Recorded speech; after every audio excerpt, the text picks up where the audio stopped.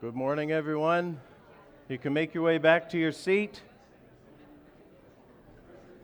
If you're out in the lobby, come on back in.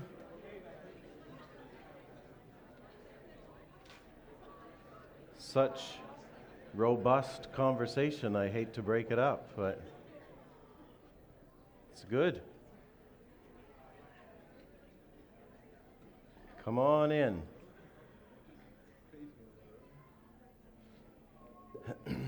If this is your first time with us this morning, or if we haven't met before, my name's Brent Smith, one of the leaders here as well, and I think I speak for the whole church when I say that we hope you feel very welcome among us. We hope you feel cared for and loved for, and we hope especially that you meet with God amongst us this morning. We hope that that's been the case so far. We hope that that continues to be the case as we open up God's Word this morning.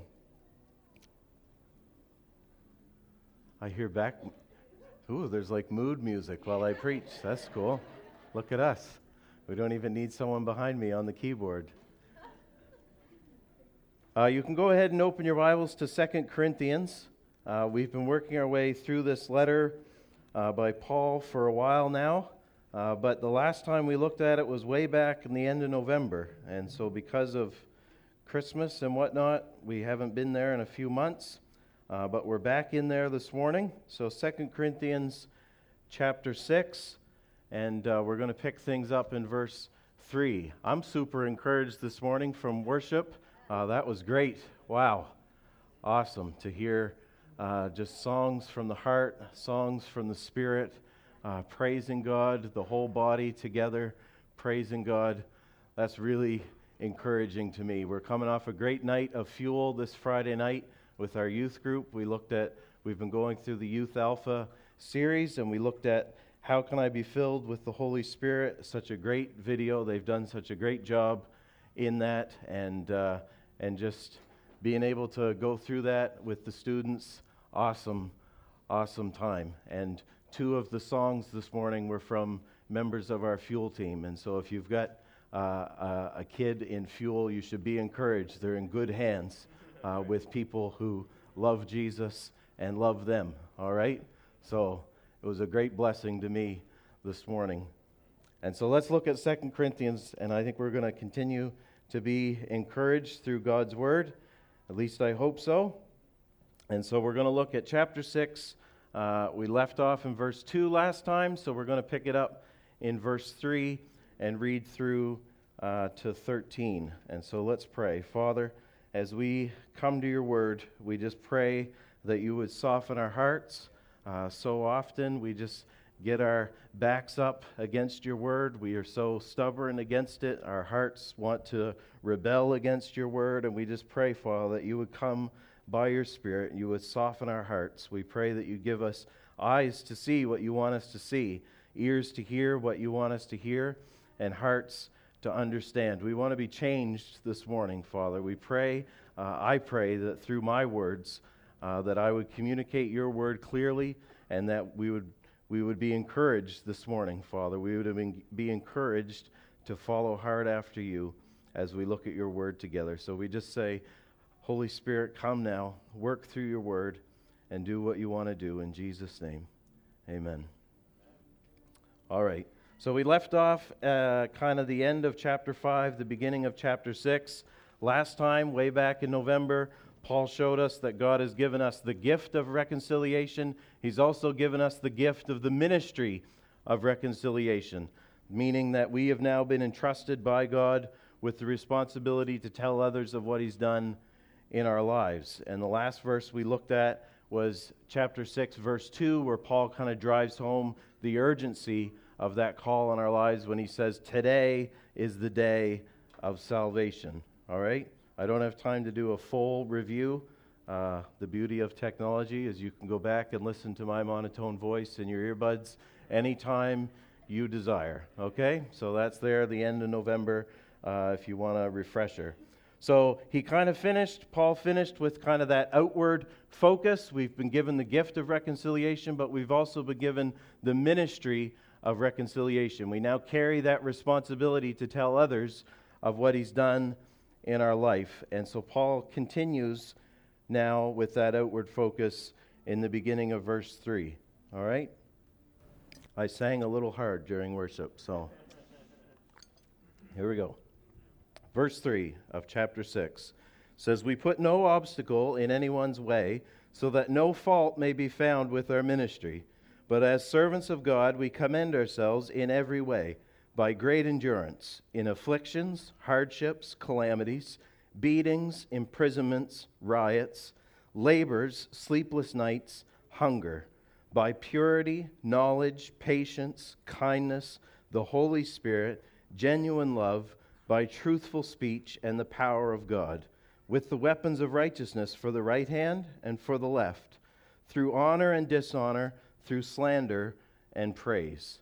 We are treated as impostors and yet are true, as unknown and yet well known, as dying and behold we live, as punished and yet not killed, as sorrowful yet always rejoicing, as poor yet making many rich, as having nothing yet possessing everything. We have spoken freely to you, Corinthians. Our heart is wide open. You are not restricted by us, but you are restricted in your own affections. In return, I speak as to children. Widen your hearts also." All right, there's a lot in there, and there's a big list of things that don't sound very nice, but we'll start to work our way through it, all right? And I want to talk this morning about gospel obstacles, okay? And there's a giant rock in the middle of the road, and I'm thankful that we don't live where that happens. Anyway, so I want to just draw your attention to that opening verse, 2 Corinthians 6, verse 3, where Paul says, "We put no obstacles in anyone's way, so that no fault may be found with our ministry." And so the main goal of Paul's life was to see others embrace the gospel. Paul's apostolic mission was his life. It wasn't just a hobby, it wasn't a career, it wasn't just a nice add-on, it was his life to see others embrace the gospel. He says in Philippians, "For me to live is Christ, and to die is gain. If I am to live in the flesh, that means fruitful work for me." He would love to die and see Jesus face to face, but in the end, in Philippians, he concludes that it would be better to be alive, not necessarily for his own sake, but for the sake of those that he has come to serve, to see them grab hold of the gospel as well. He tells the Ephesians that he never stops praying for them, that they might know the hope they have in Jesus. And so it's always this outward focus. The main goal of his life was to see people embrace the gospel. And because of this, he really tailored his life to make sure all that he did would further that, would make that happen. All right? So Paul understood that salvation was God's work, that reconciliation to God was ultimately a gift from God. But if someone rejected the gospel, he didn't want it to be because of his ministry. He didn't want it to be because of something in his life. And so that's how he viewed his life. He viewed it as, what am I doing that might possibly create an obstacle for someone to come to Christ? And how different that is from how most of us live. How different that is from how I live. We live very much with, how can I live to put no obstacles in my retirement's way? How can I live to put no obstacles in my comfort's way? How can I live to put no obstacles in my reputation's way? All our decisions concerning our time, our money, our work, our family are so often just wrapped around the question, will this obstruct my comfort? Will this negatively affect how I am viewed by the world around me? But Paul lives with, how will this obstruct people receiving the gospel? We see in Paul someone who lived his life through the filter of, will this obstruct someone coming to Christ? He lived by a different code than most of us. Paul lived his life to make God look good. Paul lived his life to make God look good. And so often we just live to make ourselves look good. All our Instagram tweet posts all come with kind of an invisible hashtag of, don't forget about me. Don't forget about me. Don't forget about the great things I've done. Don't forget about this. Comment about me. Like me. Look at me. But Paul lives his life to be like a headlight. To be like a headlight. And when you're in a car, you never see your own headlights. At least I hope you don't.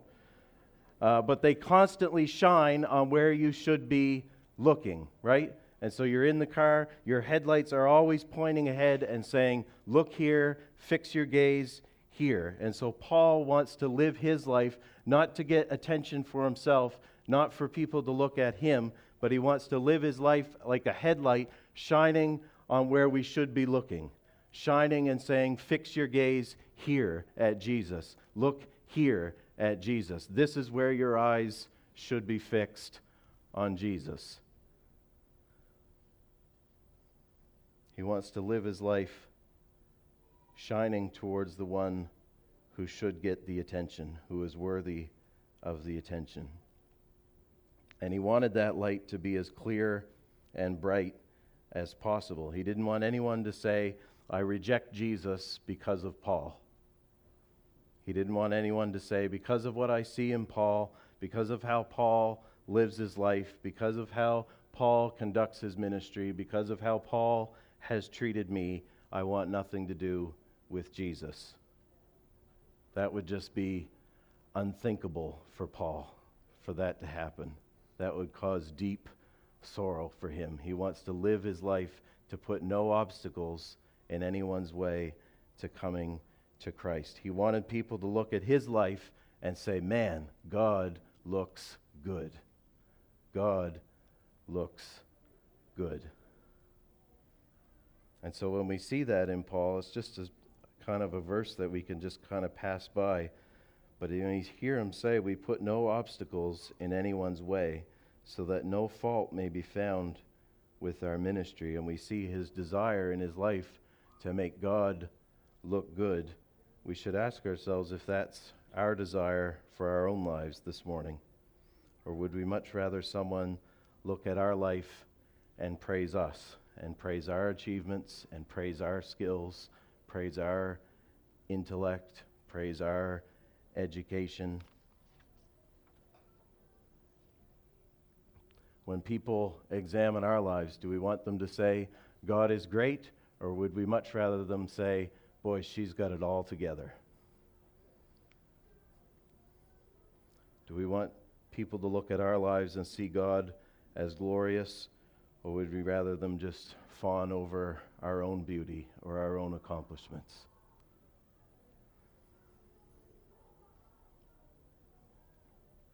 Paul says he wants to live his life to not put any obstacles in anyone's way. And sadly, we've certainly seen the opposite of that, haven't we, in the church? We've seen people not come to Christ because they've got hung up on an obstacle that someone has put in their way, right? Sadly, we've seen that a fair amount. We probably know people in our own lives. Now, some people, they reject Jesus, they reject Christianity, they think it's nonsense. Other people walk away because they're upset with God, maybe. There are a number of reasons, but all too often, we hear people who have rejected Christianity, they've rejected Jesus because they see examples of how Christians live. Often they walk away from the church maybe because of how someone in the church has treated them. And how many times have we heard someone talk about why they aren't following God, why they aren't a Christian, and they point to a person or persons as the reason? It can be a sad but true reality. And so we understand Paul's passion to not have that said about his ministry, right? We understand Paul's deep desire for no one to say that about him, his life, and his work. He wants his life and ministry to be one that removes obstacles, to be one that removes barriers like a snowplow, just plowing forward, creating a clear, level, smooth path behind him for people to come to Christ. That's what he wants for his life.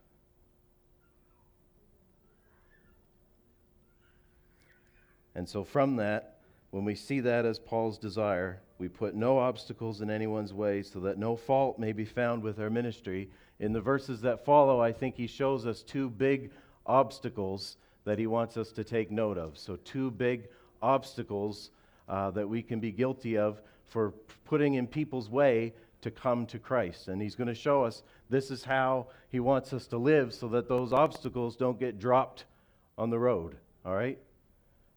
You guys can put the verse up so people can follow along. There we go. All right. So two big obstacles that I think Paul wants us to see here. So he's already expressed his desire of how he wants to live. We see that. We can agree with that because we see the dangers of it. And the first obstacle of the two is the obstacle of how we deal with suffering. And the second is how we deal with one another. If you're a note-taking person, I'd ask you to resist the urge to shorten that to how we deal with others, because how we deal with one another has a different meaning. How we deal with one another. And so we'll call the first one the affliction obstacle and the second one the friction obstacle, for no other reason than it helps me to remember my sermon, and I hope it helps you to remember my sermon as well. So the affliction obstacle and the friction obstacle. All right? All right. Ooh, all right. Cool. That's all right. I'm okay if you think it's corny. But yeah, we like corny. So the affliction obstacle and the friction obstacle. Okay? So the affliction obstacle. Look at what Paul says in verse 4. As servants of God, we commend ourselves in every way. Or some translations say, we show that we are true ministers of God, or we demonstrate that we are God's servants. How? How does Paul show the world that he is God's servant? He endures. He endures. But as servants of God, we commend ourselves in every way by great endurance. By great endurance. When we hear the word endurance, we think of just kind of a straight-out refusal to quit, right? A commitment to keep going, to keep moving ahead despite the worst imaginable pain or difficult circumstances they endure. You think of the marathon runner just running, and I did camp pastor a few years ago at Green Lake Camp, and I talked to the kids about in 1984 at the Los Angeles Olympics. I was 1 year old, so I don't really remember it, but there's an amazing story of a Swiss runner, and she's run the 26 miles, and she comes into the stadium, and she's just collapsing, but she just keeps putting one foot in front of the other, and she comes around the bend, and there's officials there, but if they touch her, she's disqualified. So they keep about a foot away, but they're there. They're concerned for her health and her safety, but she just keeps going. And at the end, her body is basically at a 45-degree angle at her hips, but she just keeps going and crosses the finish line. That's what I think of when I think of by great endurance. And so here the word serves as a general heading for kind of all that follows. It shows us how Paul handled all the different forms of adversity that are listed. Paul says, I endured. What did he endure? Well, we see first he lists three kinds of general troubles, afflictions, hardships, calamities. These things are to be expected as we live in a broken world, a world broken by sin. Jesus said, in this world you will have troubles. Paul told his listeners in Acts 14:22, through many tribulations we must enter the kingdom of God. The next three are all troubles that he's experienced from others: beatings, imprisonments, riots. When you read about Paul's life through Acts and through his letters, we see a man who endured a long line of abuse from others. He will say later in 2 Corinthians that he lived with countless beatings and often near death. 5 times I received at the hands of the Jews the 40 lashes less one. 3 times I was beaten with rods. Once I was stoned. The last 3 in Paul's lists are 3 self-inflicted troubles: labors, sleepless nights, hunger. Paul voluntarily worked to the point of exhaustion, went without sleep, missed meals to do his work for the gospel. And so this kind of triple trio of suffering points to just how much hardship Paul endured as he fulfilled his mission to carry out the spreading of the gospel. And so we just need to try to picture that for a moment. Just try to picture for a moment what this was like. So imagine Joe returns from a trip to St. John's to visit our friends Rufaro and Samu, looking to see the church established there in Newfoundland. And I say, Joe, you just returned from your trip. Do you want to come up and give an update? And so Joe comes up and he says, well, they threw rocks at me during my first sermon on Sunday night. And Rufaro and I went down into the city center Monday morning.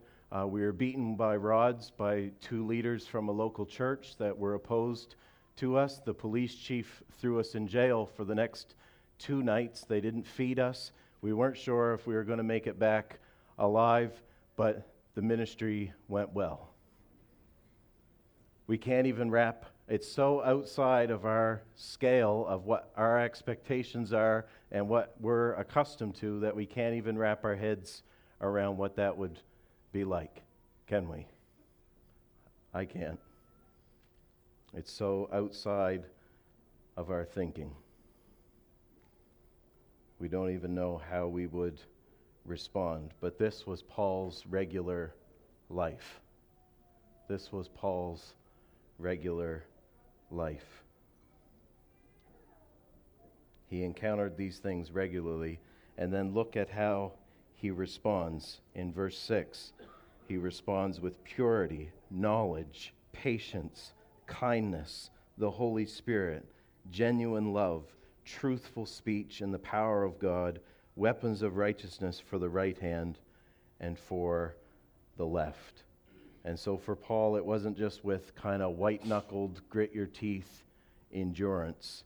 It was endurance marked by a purity of life, an endurance marked by kindness and genuine love.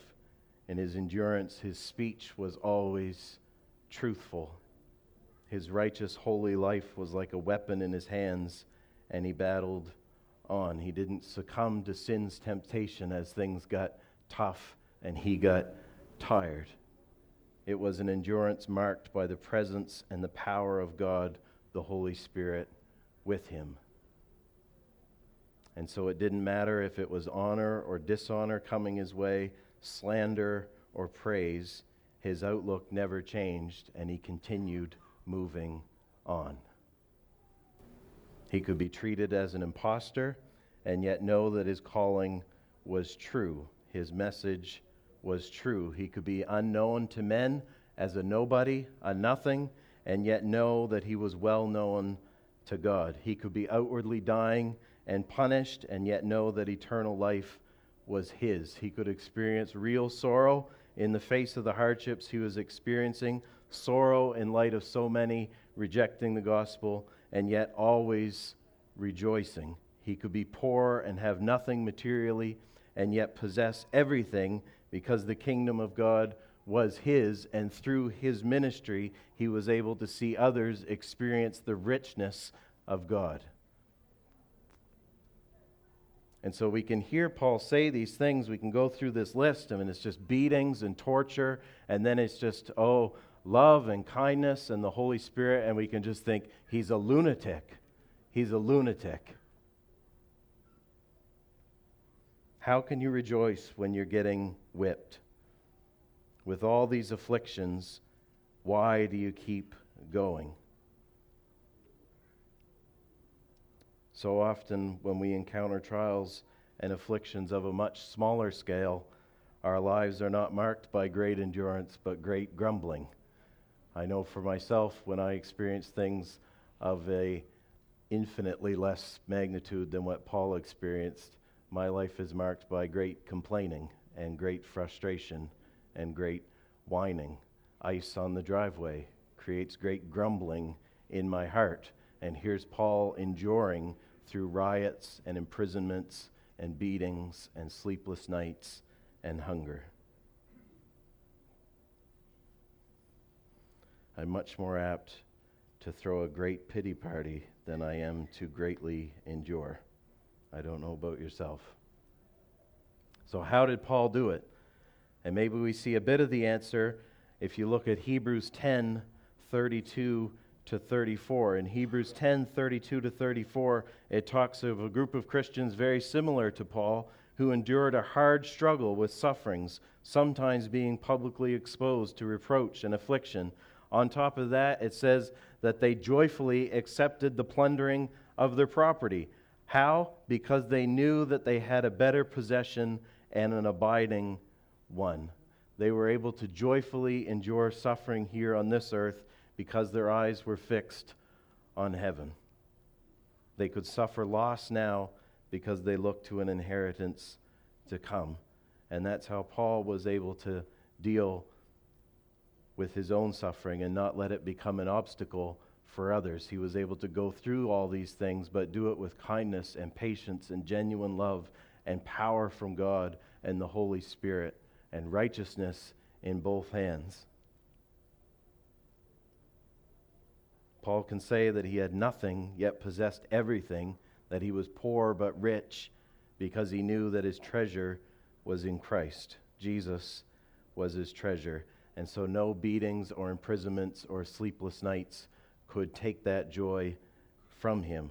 Those sufferings and those afflictions, their arm wasn't long enough to reach his happiness, which was up on the top shelf with Jesus, right?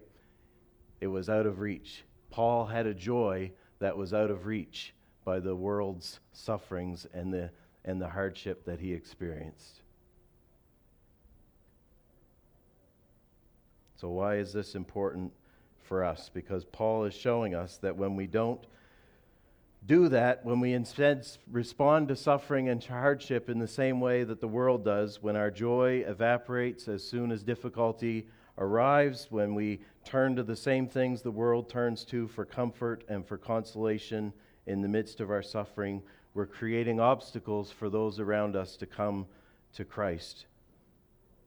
Because our response to suffering is no different to those with no hope in Christ. And so the general perception is, well, what difference does it make?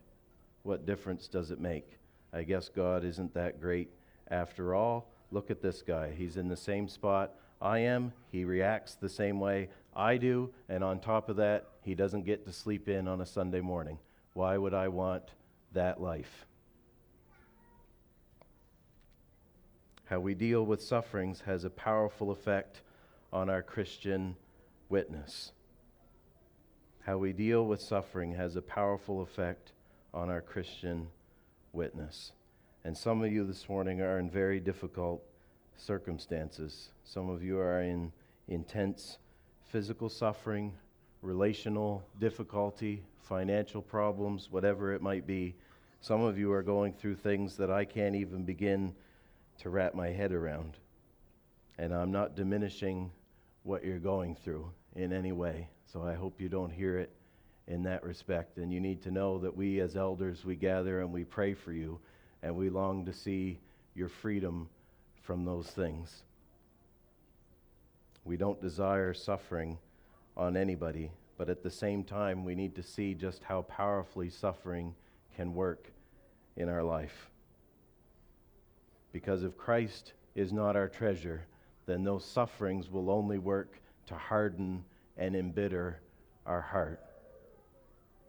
But if Christ is our treasure, then we have the opportunity to show the world around us in the midst of incredible suffering that Jesus is greater, that Jesus is enough, that Jesus satisfies, that all things might be going down the tube, but I've got Jesus. and I'm satisfied. Whom have I in heaven besides you? There's no one on earth I desire besides you. My heart and my flesh may fail, but you are the strength of my heart and my portion forever. And when we approach life like that, in the midst of our struggles, then people look at our lives and they say, God is great. God is good. Jesus must be something else, because this guy is going through incredible suffering, and yet he does it with genuine love, and he does it with a power that comes not from himself. He's not just gritting his teeth and grinding through and enduring the suffering. He's enduring with a greater purpose. He's not fixated on himself. He's using his suffering and his endurance to shine a light on the greatness and the glory of God.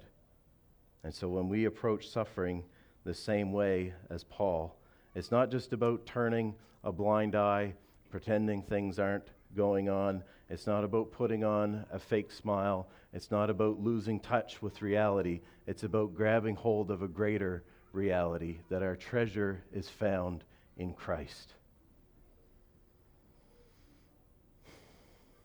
And when we do that, then we remove obstacles in the path to see others receive the gospel.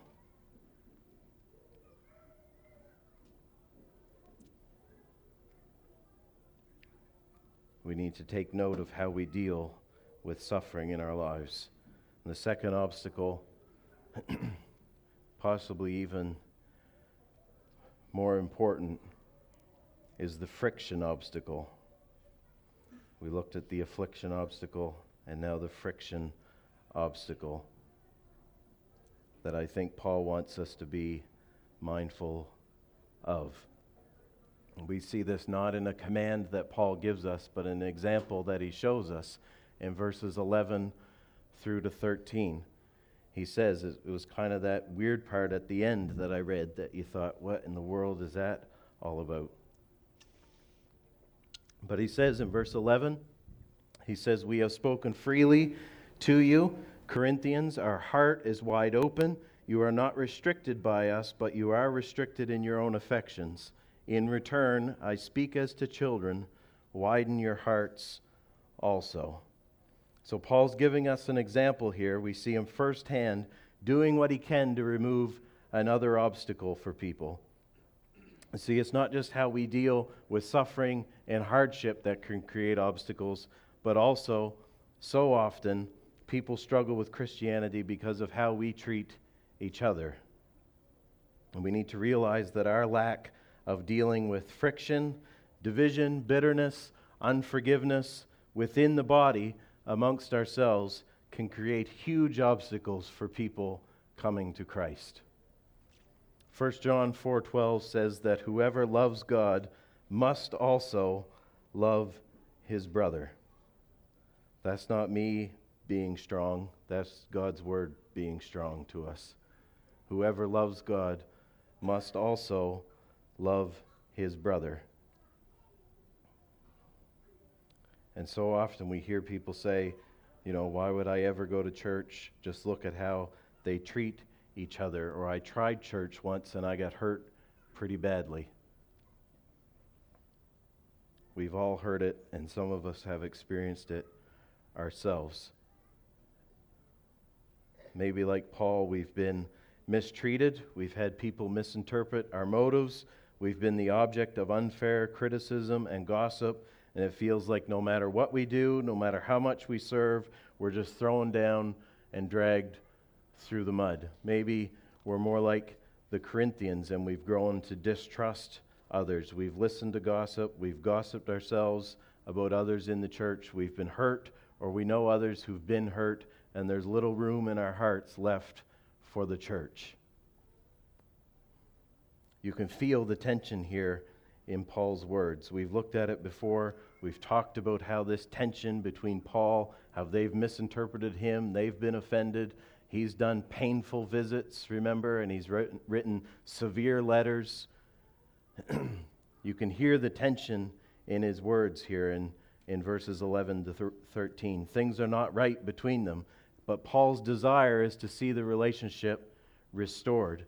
He comes to the Corinthians knowing all the hard feelings that they may have towards him, and he calls them by name. He doesn't just say, "Hey, you." He says, "Corinthians." He calls them by name. He calls them his children. It's not a put down. He's not saying that they're acting childishly. Rather, he's expressing how he views them as his own children. Paul, led the Corinthians to Christ. He was the one who brought them to Christ. He was kind of their spiritual father, and so it's more a term of endearment than it is a put down. You children. He's saying, "You children, you're mine. You're my children." He's expressing his love for them. It's not easy to speak with loving terms when someone has hurt us. We'd much rather put up our walls and not expose ourselves to more hurt. But Paul says, "Hey, my heart is wide open to you. You are not restricted by us," which one translation says, "I have not allowed you to be squeezed out of my heart." I have not allowed you to be squeezed out of my heart. And you think, all the stuff the Corinthians have done and all the things they've said about Paul, surely he has every right just to say, "Hey, I got a bunch of other churches I can work with, all right? Philippi, here I come," right? But he says, "I have not allowed you to be squeezed out of my heart." He's going to these people who he knows are upset with them. They feel that they've been wronged by him, and there is that tension and that friction between them, and he wants them to hear loud and clear of his love for them. But then he says, "But you are restricted in your own affections." It's kind of, I'm open to you, but you're closed to me, and we got to set this right. And he pleads with them to widen their hearts to him as he has done to them. He's not being heavy-handed. He's not just playing the apostolic trump card. His language here isn't official, it's personal. He's pleading with them like a friend to a friend, like a father to a child. And so we need to see Paul's intense desire for there to be no tension in the body of Christ, for there to be no friction. He doesn't just want to sweep things under the rug. He doesn't want to let things fester and see bitterness grow. He wrote in Romans 12:18, "As far as it depends on you, live peaceably with all." Sometimes it's out of your hands and you do the good that you can do. But he says, as far as it depends on you, live peaceably with all. So often we look at these relational difficulties and this kind of dysfunction in the family and we just say, well, how can I get through in the best possible shape? How can I get through kind of unscathed? How can I get through and still look the best that I can look? But Paul's concern isn't that kind of self-conscious. He's very much God-conscious. How can we deal with this situation so that God looks good? And so he just opens his heart at the risk of being shot down again, at the risk of suffering more pain and more rejection. He says, I've opened my heart to you. We got to make this right. We got to make this right. When you see Paul and you read his letters, you see a man who pursued unity in the church because he knew that the effectiveness of the gospel depended on it. Whether it was how he endured through suffering or how he dealt with relational conflict, he didn't want anyone to look away from Christ because of what they saw in his own life. These are two major obstacles. And so we need to take these things seriously. And I'm not preaching about anything specifically. I'm not trying to point fingers at anybody. We all might be good in here, which is great. Praise God. Awesome. But if there is things and the Holy Spirit's bringing these things to light, we have to deal with them. We need to have unity in the body. We need to take the words of God seriously when he says that whoever loves God must love his brother. If there is bitterness, if there is forgiveness, if there is that friction, maybe it's things that happened years ago, maybe it's things that happened this week and are just beginning to fester. Deal with them. Deal with them. Don't let that friction just sit there. Maybe you feel you've been misunderstood. Maybe you need to repent of gossip or hurtful words. Whatever it might be that has crept in and fostered that division, it needs to be made right. We need to see our lack of love for each other for what it is, as an obstacle to the gospel. For those we have offended, who are trying to deal with the hurt, for ourselves as we harbor that unforgiveness and for that bitterness, and for others who are looking on as they see us, as John says, if we can't love each other who we've seen, then how can we love God who we've not seen? You know, Jesus, he didn't say that the world will know we are his disciples by the way we serve the poor. He didn't say the world will know we're his disciples by the way that we evangelize the lost.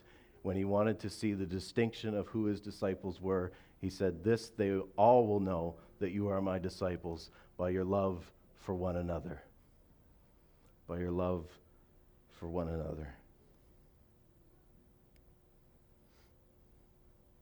And when we read Paul's words of his longing to see things being made right between him and the Corinthians, we should use that to remind us as well of how God pursued us, of how we had our hearts closed to God, and yet God opens his heart wide to us through Jesus on the cross. That even though we were still sinners, he sent Christ to die for us out of his great love for us. He moved towards us. He initiated that reconciliation between us and himself, even though our offense towards him was so much greater than any offenses that are in this room today.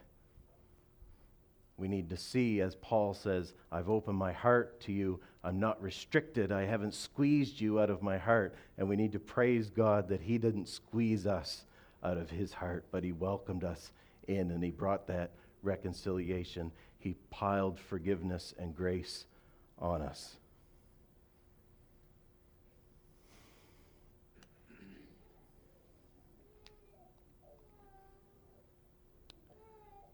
We're going to get ready to share in communion together. And